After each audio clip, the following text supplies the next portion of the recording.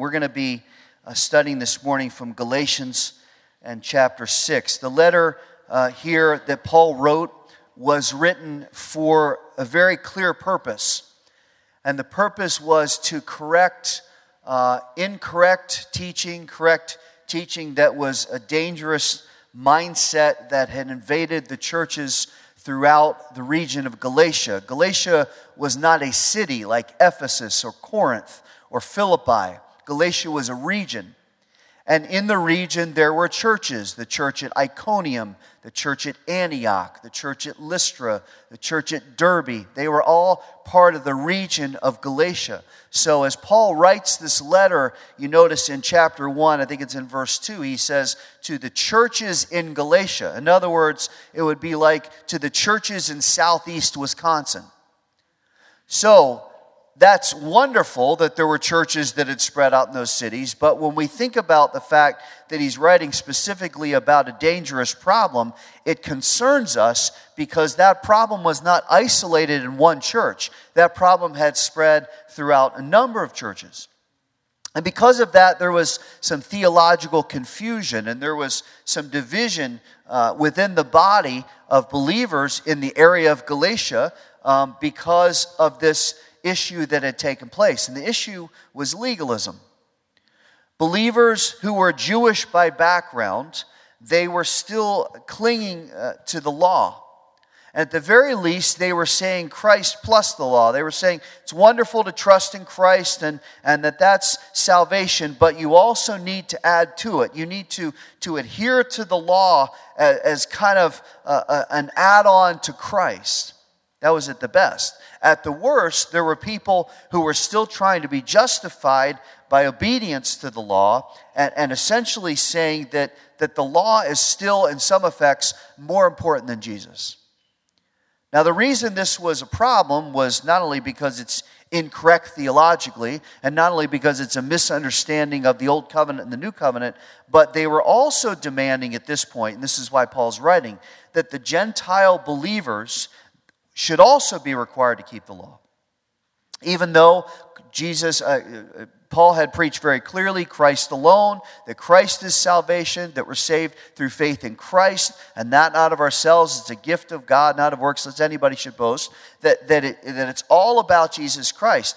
And yet these Jewish believers were saying, well, that's fine, and that's all well and good, but you Gentiles, and they're saying this with an attitude of superiority and kind of condescension. You Gentiles, you're lesser than. Remember, we're God's chosen, and you really need to keep practicing the law. So, in the book of Galatians, which is just a wonderful, deep defense of grace, Paul talks about how Christ has fulfilled the law, how faith in Christ is sufficient because Christ alone, and that's a theme in Galatians, Christ alone produces spiritual freedom and spiritual righteousness in us. He's the one that breaks the chains, as we just sang. And he also says that in Christ, and this is in the earlier chapters, he says in Christ we're one body, no Jew, no Gentile. There's no distinction anymore because we don't live under the old covenant. Now, God still has plans for Israel. We see that even today. But there's no barrier anymore. It's Jew and Gentile, we're all one body together. And he says, as one body, being Jewish, which Paul was, it is not an advantage. In other words, in Christ's kingdom, it's not the Jews are up here and the stinking Gentiles are down here, and the Jews still can kind of dictate and dominate, and the Gentiles are feel lesser than. He says, no, that's not the way it works.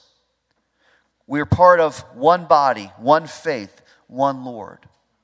And then if you look at chapter 5, he shifts his writing then, because of all this, he makes that defense in chapters 1 to 4. In chapter 5, he shifts his writing to talk about life in the Spirit. And the Spirit replaces our effort to obey the law and our effort to try to be righteous. And he infuses in us a righteous nature and a new power and new desires that are based on our relationship with Christ, which has been restored. So in other words, you Jewish people, you've strived so hard. The whole Old Testament is about the fact that man can't keep God's law, that man falls far short, that everybody is liable, that there's no way to save yourself, there's no way to be God on your own, there's no way to embrace other gods because they're all failures. The only God is God, the only Lord is Jesus, and the only faith is in Him. Now, having established that, the Spirit then comes into our lives, infuses us a new nature and a new heart and a new mind and new desires. And by doing that, by understanding this, and we're going to get to the passage in a second, He removes all pride. Everything where I'd say, well, Paul Rhodes does this, and Paul Rhodes does that, and Paul Rhodes is a pretty good person, and I try hard, and I do good things, and I don't kill people, and that should be enough. He says, nope, all of that is removed. Any self-centeredness, any effort on your own, any thought that you can be obedient enough. I'm going to remove that. I'm going to show you your sin, but I'm not going to leave you in your sin. Jesus is going to come to release you from that. And as I release you from that and fill you with my grace and fill you with my presence and fill you with my fruit, now you are going to understand and be so joyful that it is a privilege to be adopted and a privilege to serve me. That's the message of Galatians. Now, having established those principles in the first 5 chapters, chapter 6, which is where we're going to focus a couple verses this morning. This would have been because Paul didn't write in chapters, right? Chapter 6. No, this is a personal letter. So he's driving toward the conclusion here. He's like, all right, let's get to the end. Let's get to the application. So chapter 6 is, because of the truths of chapter 1 to 5, because of the fact that the Holy Spirit has now changed us. Now, end of the letter, now, what does our new life look like? And how does our new life change our relationships? Because when we're walking in the Spirit, we change from proud and self-centered and critical to now loving and sacrificial with hearts that want to strengthen and encourage one another. That's how you can tell that there's a shift in somebody, that they've really been saved, because now self doesn't come first. Now giving and sacrifice and love and mercy and grace and forgiveness, that all takes center stage. And this morning, we're going to look at chapter 6, verses 1 to 5, and we're going to see one of the primary ways that this is expressed in the body of Christ. And this is so contrary to the tendency of our culture to be selfish and self-absorbed that it has to be of the Lord. See, I think one of the realities that has been so well masked by the enemy in the last 20 years has now become so obvious in American society, and that is the viciousness and the perverse prevalence of self. Throughout the years, Christians have been declared intolerant and divisive, but what we're seeing now in the public discourse is so far beyond intolerant and divisive. And Christianity is being suppressed more than we think. Free speech is absolutely under attack, especially and only when it's biblical. And then that now, if we keep on this track, free speech is going to be eliminated. I'm not being doomsday here. I'm just watching the news. And the push for what is rooted in sin and self now is openly flaunted. And this will become the norm, even within the church, within 5 to 10 years, if Christians don't take a strong stand for the Lord and a strong stand for the Bible. But one way we can exemplify the gospel, one way we can exemplify the love and grace of God in contrast to this marked self-absorption in our culture. And one way we can convince people of the need for Jesus Christ is to love and care for each other.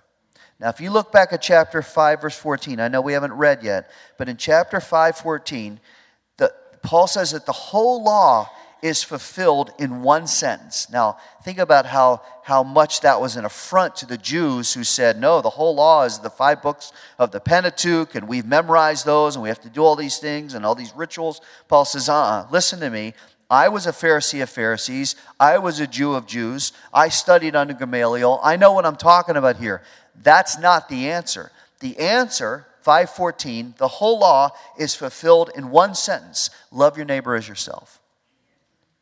This is what shows. This is what proves that our lives have been changed. And that concept's more important than ever, not only in showing the validity of the gospel as it's changed our lives, but also because of the social epidemic that is present in our society.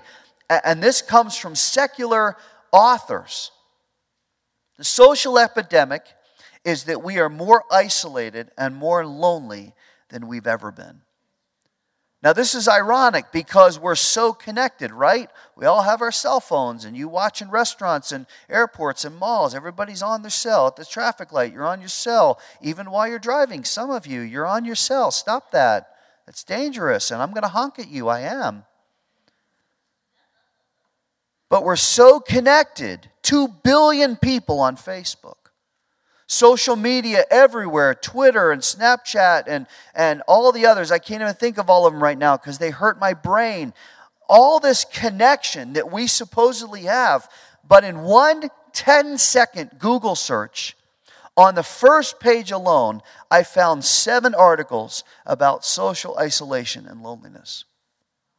The New Yorker, September 2013, an article entitled, "How Facebook Makes Us Unhappy," due to increased feelings of jealousy and envy about the lives of others, which give a sense of negativity that leads to resentment for some of the same reasons we joined it. The Guardian in the UK, April 2014, an article called "The Age of Loneliness is Killing Us," asserting that loneliness has become an epidemic, especially among young adults and seniors, and that social isolation is as potent a cause of early death as smoking 15 cigarettes a day. It's twice as deadly as obesity. It says that dementia, high blood pressure, alcoholism, depression, anxiety, and suicide are all more prevalent when connections are cut. The American Spectator, May 2014, "The Loneliness of American Society," which says that sociologists at Duke found more than 25% of survey respondents said they don't have one person to talk to about their personal failures or triumphs. And that's 50% when you don't include family.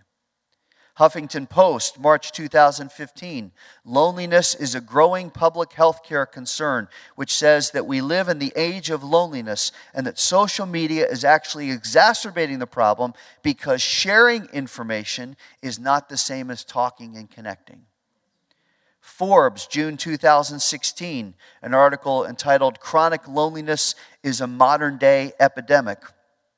The article says that loneliness levels are increasing because, quote, "we aren't closely bound. We're no longer living in the same village for generations, which means we don't have the same generational connections. That releases social constraints. Relationships are formed and replaced more easily today. And in 15 years, many face-to-face connections have been replaced with social networking," unquote.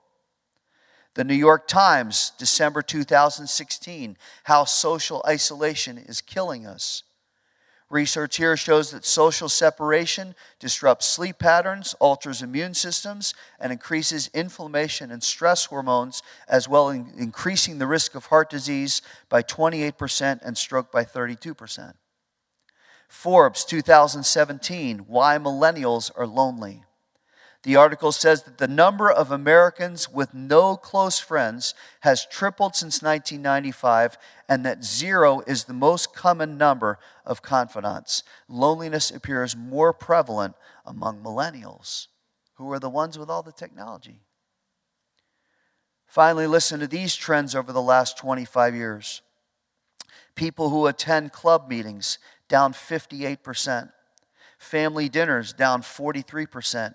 Having friends over, down 35%. 2017 Gallup poll found that church membership has dropped from 70% to 55%.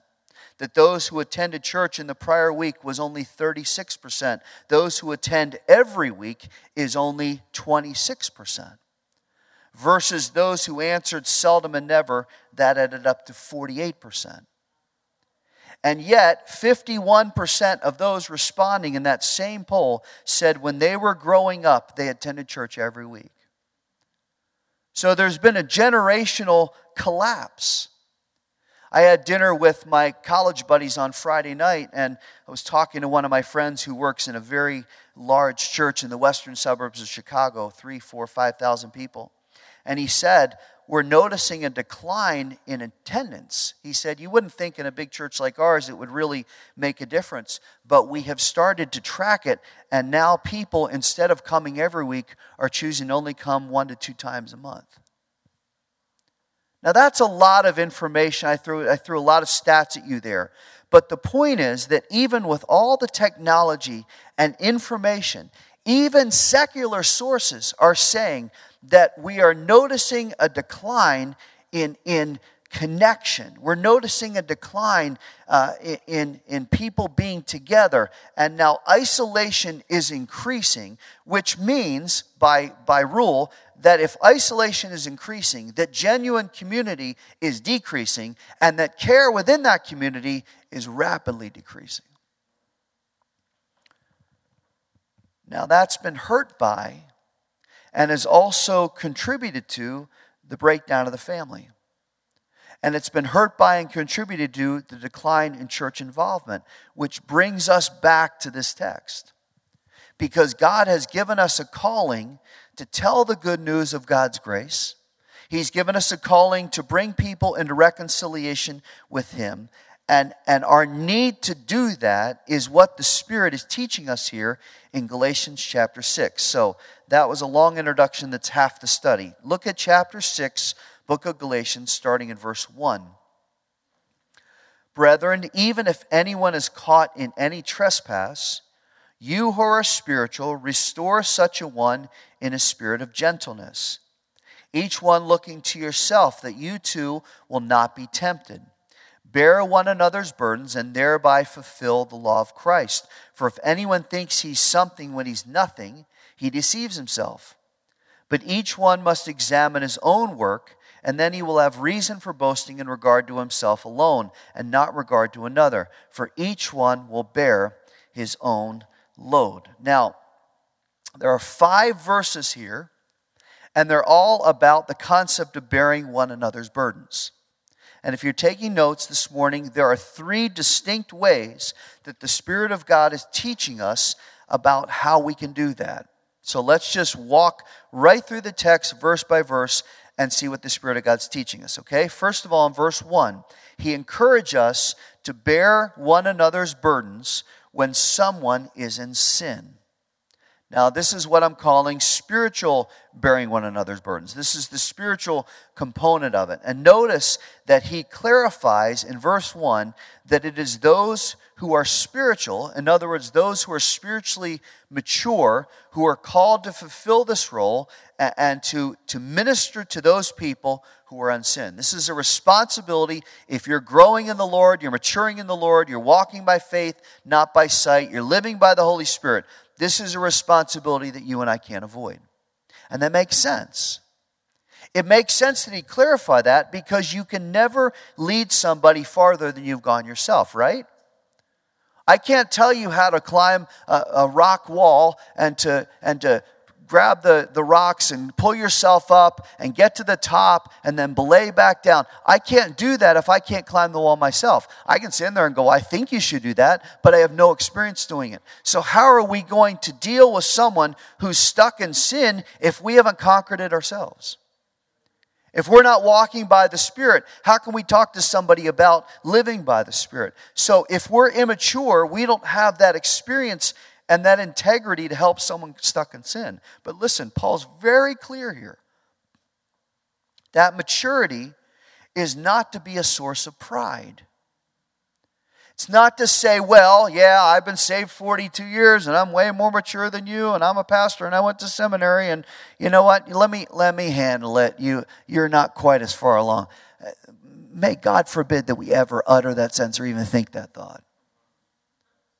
This is exactly what Paul's talking about. He says, listen now, you who are mature in the Lord have a responsibility, but don't let that go to your head. And then he says, here are 3 essentials for ministering to someone who's caught in sin. All right, right here in the verse, look at it. First essential is to restore. The goal is to encourage repentance and have people get right with the Lord. Then as they're restored to the Lord by His grace, then they need to be restored in the body. The goal when someone is in sin is not to embarrass them and marginalize them and remove them. It's to make it right. When I'm dealing with people in sin, when I'm dealing with couples that are struggling, my goal is not to say, well, you're a horrible person and this isn't going to work out and there's no possibilities. My goal is to say, repent, get right with the Lord, be restored in your relationship. So restore. Second, he says, do it with a spirit of gentleness. We're not to be harsh and judgmental. We'll see why in a minute. But in order to act like Christ and to bring about healing and restoration, there has to be a Christ-centered, Spirit-filled, grace-controlled atmosphere. So when you're dealing with someone who's really stuck in sin, it's not to say, oh, you're so horrible, I can't believe what you're doing, and how dare you, and I'm so much farther. Listen, none of that. It's just, listen, the goal now is to get you right with the Lord. The goal is to get this relationship with the Lord restored. And I want to help you. I want to come alongside you. I want to encourage you. I want to strengthen you because Christ is sufficient. Look, I was in sin and I still struggle with sin, and God's sufficient. How much different of an atmosphere is that? And then third, and this goes along with it, he kind of buries the lead. He says, be humble. Be aware of your own sin before you start pointing fingers at somebody else. Remember how you've been rescued by God's grace. Listen, when you think about God's grace every day and when you wake up and say, God, I'm so glad for another day of breath, and I can't believe you saved me. And God, I'm so grateful. Thank you for loving me. Thank you for setting me free from sin. Thank you for breaking those chains we sang about on Sunday. And God, just be with me today. Holy Spirit, thank you for indwelling me. Teach me by your word. Oh, Lord, I call on your name. Listen, when we start talking like that, what does that do? That prevents any, I am so much better than everybody else. Remember the Pharisee and the publican? I'm so glad I'm not like that guy. Oh, my word. Good gravy. Look at that guy. And what's the publican say? God, be merciful to me, a sinner. When that's our heart, then when we're dealing with a person that's stuck in sin, we're not going to be proud and critical and condescending. You got to get your act together like we've got our act together. So Paul says, spiritual encouragement.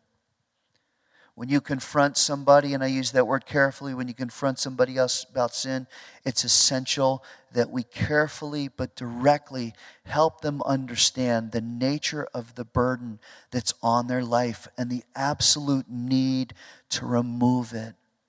Romans 6 says that we're freed forever from the bondage of sin because of the death and resurrection of Christ.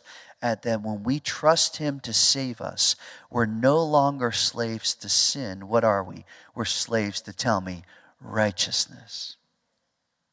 Not under bondage, not my chains are still wrapped around me. The song says what? My chains are gone, I've been set free. Right? Because I'm not under bondage anymore, which is why he says later, don't walk back into the cell. You've been freed. Live in freedom. Not as an abuse of grace, but live in freedom. Now, keep your place here. Turn over to Hebrews 12 just for a sec. Hebrews chapter 12, just over a couple pages. Titus, Philemon, Hebrews, James. Familiar verses, but I want to read these, and then we're going to keep our place here and go back to Galatians. Think about what we've just talked about, about ministering to people spiritually. He says, therefore, verse 1, since we have so great a cloud of witnesses surrounding us, we studied this in middle school Wednesday night, let us also lay aside every encumbrance and the sin that so easily entangles us, and let us run with endurance the race that is set before us, fixing our eyes on Jesus, the author and perfecter of our faith. What's that saying?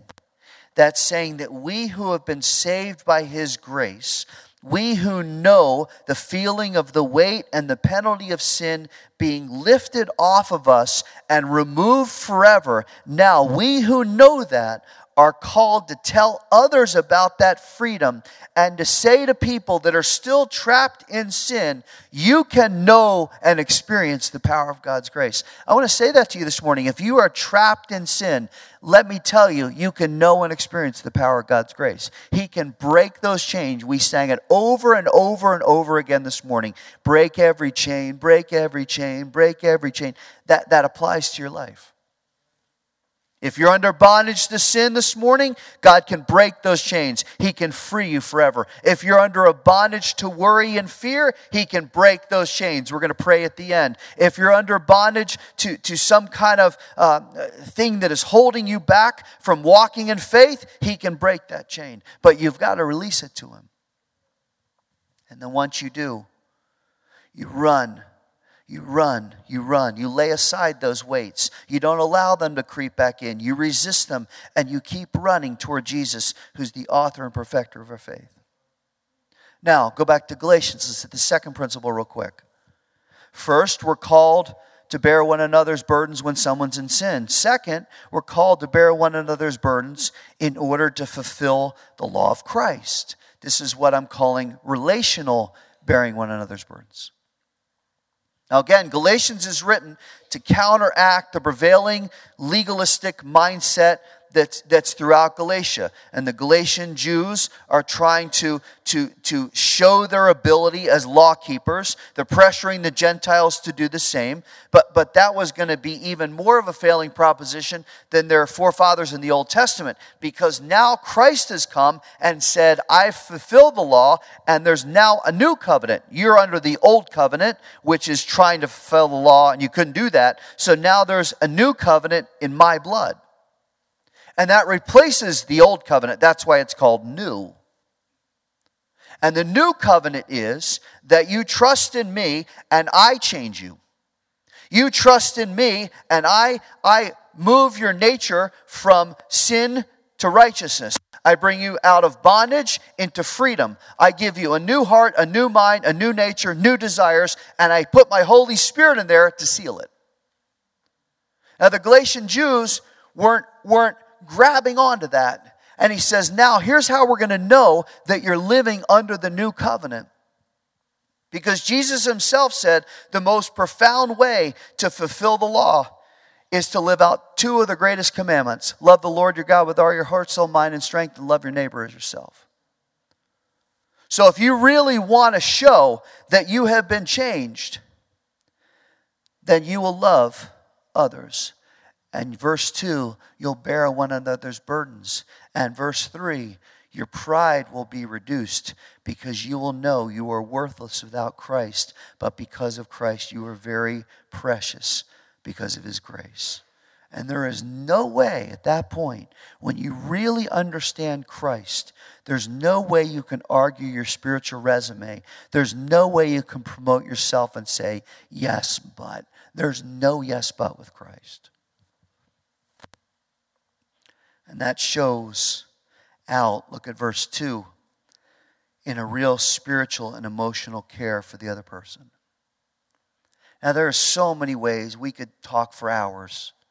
There are so many ways that we can exemplify this in our redeemed lives. But let me just mention three very quickly that I believe bear us making a very conscious effort to practice it every day. Number one, we need to joyfully anticipate and seek ways to serve and bless others. We need to joyfully anticipate and seek ways to serve and bless others. It goes without saying that this should take place in the body, but how much more in our marriages and our families? As if our homes are weak and our marriages are fractured, we can't possibly minister within the body with any degree of integrity. But if we are sacrificially serving our spouses and our kids and our parents, there will be tremendous power and tremendous influence even here at church. So I want to encourage you, actively anticipate someone else's needs. Actively seek new ways to meet those needs before they become obvious. This is an art form, and I love it. What are they going to need before they ask for it? What are they going to need before they even recognize that they need it? And then not to oh, okay, I'll make you coffee again. But to be gracious and sacrificial and minister. Come on, that's what this is about, right? Bear one another's burdens. Making coffee is not a burden, but it sure can be an act of love. Something simple. How does my wife like her coffee? Not just, here it's black, put the cream in yourself. No, I want to get it to just that color that Julie likes. Just like melted coffee ice cream. There's so much cream and sweet and low in there. I'm like, just melt some ice cream. It's the same thing. But listen, if I bring her coffee, this is so simple. If I bring her coffee and it's just like she likes, what does that say? I took the time to think about it, to prepare it, to care for you before you even asked. That's verse 2. Oh, if we do that in our homes, our marriages are going to change. If we do that for our kids, son, what do you need? We're going down to see Jacob tonight to take him some extra supplies and have dinner with him. And I'm trying to think, what does he need? What has he not asked for that I could provide for him tonight? I encourage you to really think about this, because it's really easy to act selfishly, right? It's easy to build resentment.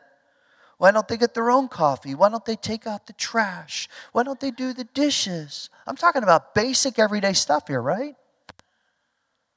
There's trash. Why didn't the kids take out the trash? They were asked to take out the trash. I'm not enabling them, but maybe I'm just going to take out the trash and ease that burden. Say, well, you're spoiling them. No, I don't think so. Because I'm still going to make them take out the trash. But maybe this one time, listen now, I'm serious. Maybe this one time I can minister to my kids.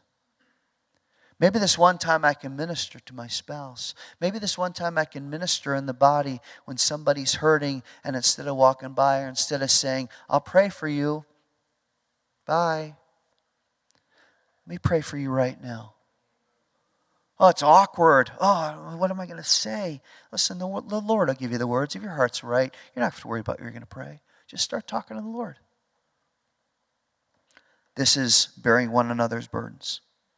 So, I spent too long on that point. We need to joyfully anticipate, seek ways to serve and bless others. Number 2, we need to react and minister through help and encouragement. When you see someone worn down physically, emotionally, financially, be quick to earnestly pray for them and be quick to ask the Lord to help them. We're going to do that at the end. We're going to have people up here. You need prayer. You're going to come up. We're going to pray for you. Don't be proud.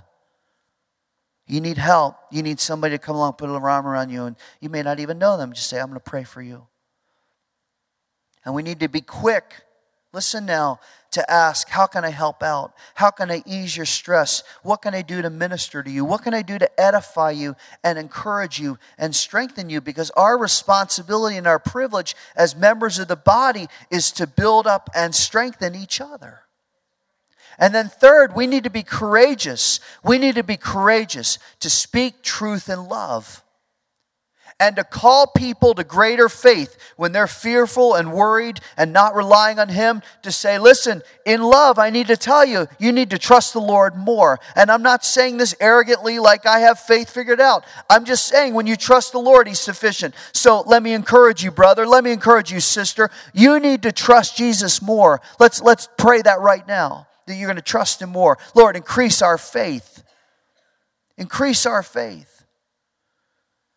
Now again, that can only be birthed from our own maturity and our own deep faith. But there will be times when we have to lovingly, this is verse 2, we have to lovingly challenge people to lay aside their burdens and to rise to a new level of dependence on the Lord. Because how many know that we're never disappointed when we trust in the Lord?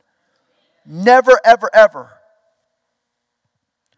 So we bear one another's burdens spiritually. We bear one another's burdens relationally. Third and last, verses 4 to 5.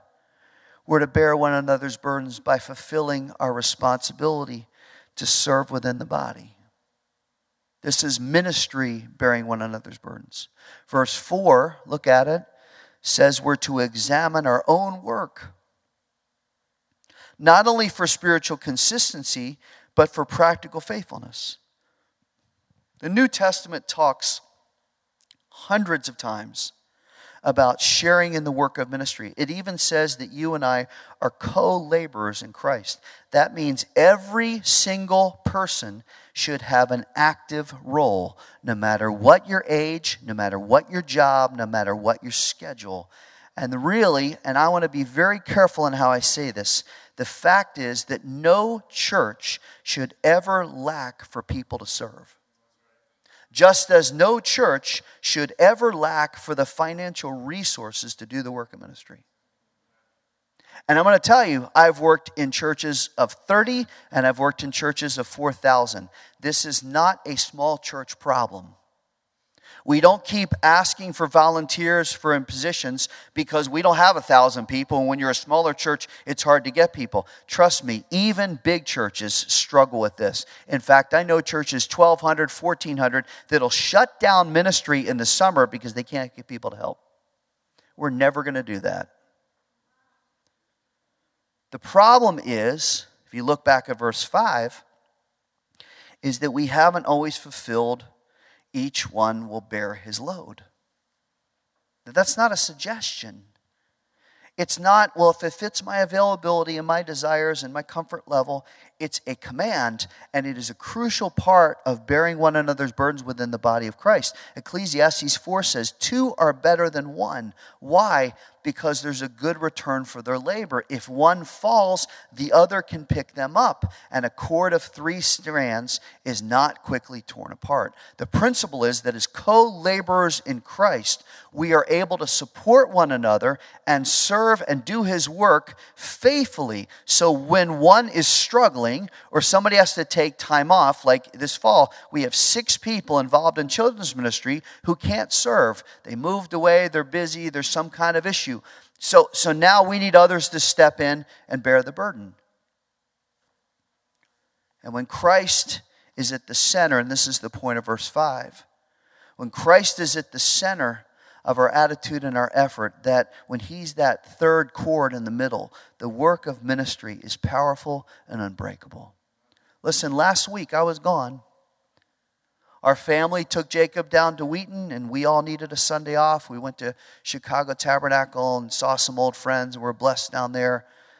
But I didn't have to worry because I knew that Tony would study hard. I knew that he would preach well, and weren't we so blessed by the word the Lord gave him last week? It was such a blessing. And Adam and Tony did great leading worship, and you guys sang like you never have before. And our prayer band faithfully met to ask the Lord to bless the service. And our ushers and greeters joyfully met guests and members, and our teachers and assistants ministered to our kids. Why? Because that's the body of Christ in action. Bearing the load for the cause of Christ. You know, when I was thinking about titles for this message, it's kind of a fun little game with me. I decided to call it Grin and Bear It. Now, usually when we say grin and bear it, it's like, oh, I got to go over to my in-laws. Oh, gonna smile. They're going to make that casserole again. I think it's horrible. I got to have a bite of that. I got to go to the dentist. Sometimes we cringe because we have to do things out of obligation. But when I chose that title, I meant it very seriously because I want to emphasize that it is an absolute joy to do this for each other. It is an absolute joy to bear one another's burdens. Why? Because in doing so, we fulfill the law of Christ. In doing so, we lead people closer to Christ. We influence them by showing His grace, and we strengthen them in their faith and their spiritual maturity. And by doing that, what are we doing? We're honoring Jesus Christ, who is the ultimate example of this principle. You kept your finger, I hope, in Hebrews 12. If you didn't, turn back there for a minute, because I want to read the end of the verse. As you're turning, I'll read, "Therefore, since we have so great a cloud of witnesses surrounding us, let us also lay aside every encumbrance and the sin which so easily entangles us. Let us run with endurance the race that's set before us, fixing our eyes on Jesus, the author and perfecter of our faith." Now, look at the last three lines. "Who for the" what? "Joy set before Him, endured the cross, despising the shame, and has sat down at the right hand of the throne of God." Say it again. For the what? Joy. For the joy that was set before Him, He endured the cross for you and me. He took all of the burden, all of the sin of Paul Rhodes, a filthy creature with hundreds and hundreds of thousands of sins, a rebellious heart, a wrong mind, a wrong spirit. He died for me. He went to the cross with all that burden on Him, and He endured it, and He didn't do it angry and frustrated and muttering under His breath. That's stinking Paul Rhodes. For the joy that was set before Him. So one day in 1974, Paul Rhodes would become my child, and I would adopt him, and I would change his nature, and I would put a calling on his life, and I would use him, I pray, to minister to people and to be my disciple. That is what Christ did. So how can we, who have been changed by His grace, do anything but follow His example? Bear one another's burdens, not, how can I minister to you? How can I bless you? How can I strengthen you? How can I pray for you? How can I stoke your faith? How can I lead you to maturity? Because it is a joy. It is a joy to serve you. That's what we're called to. Let's ask Him to help us.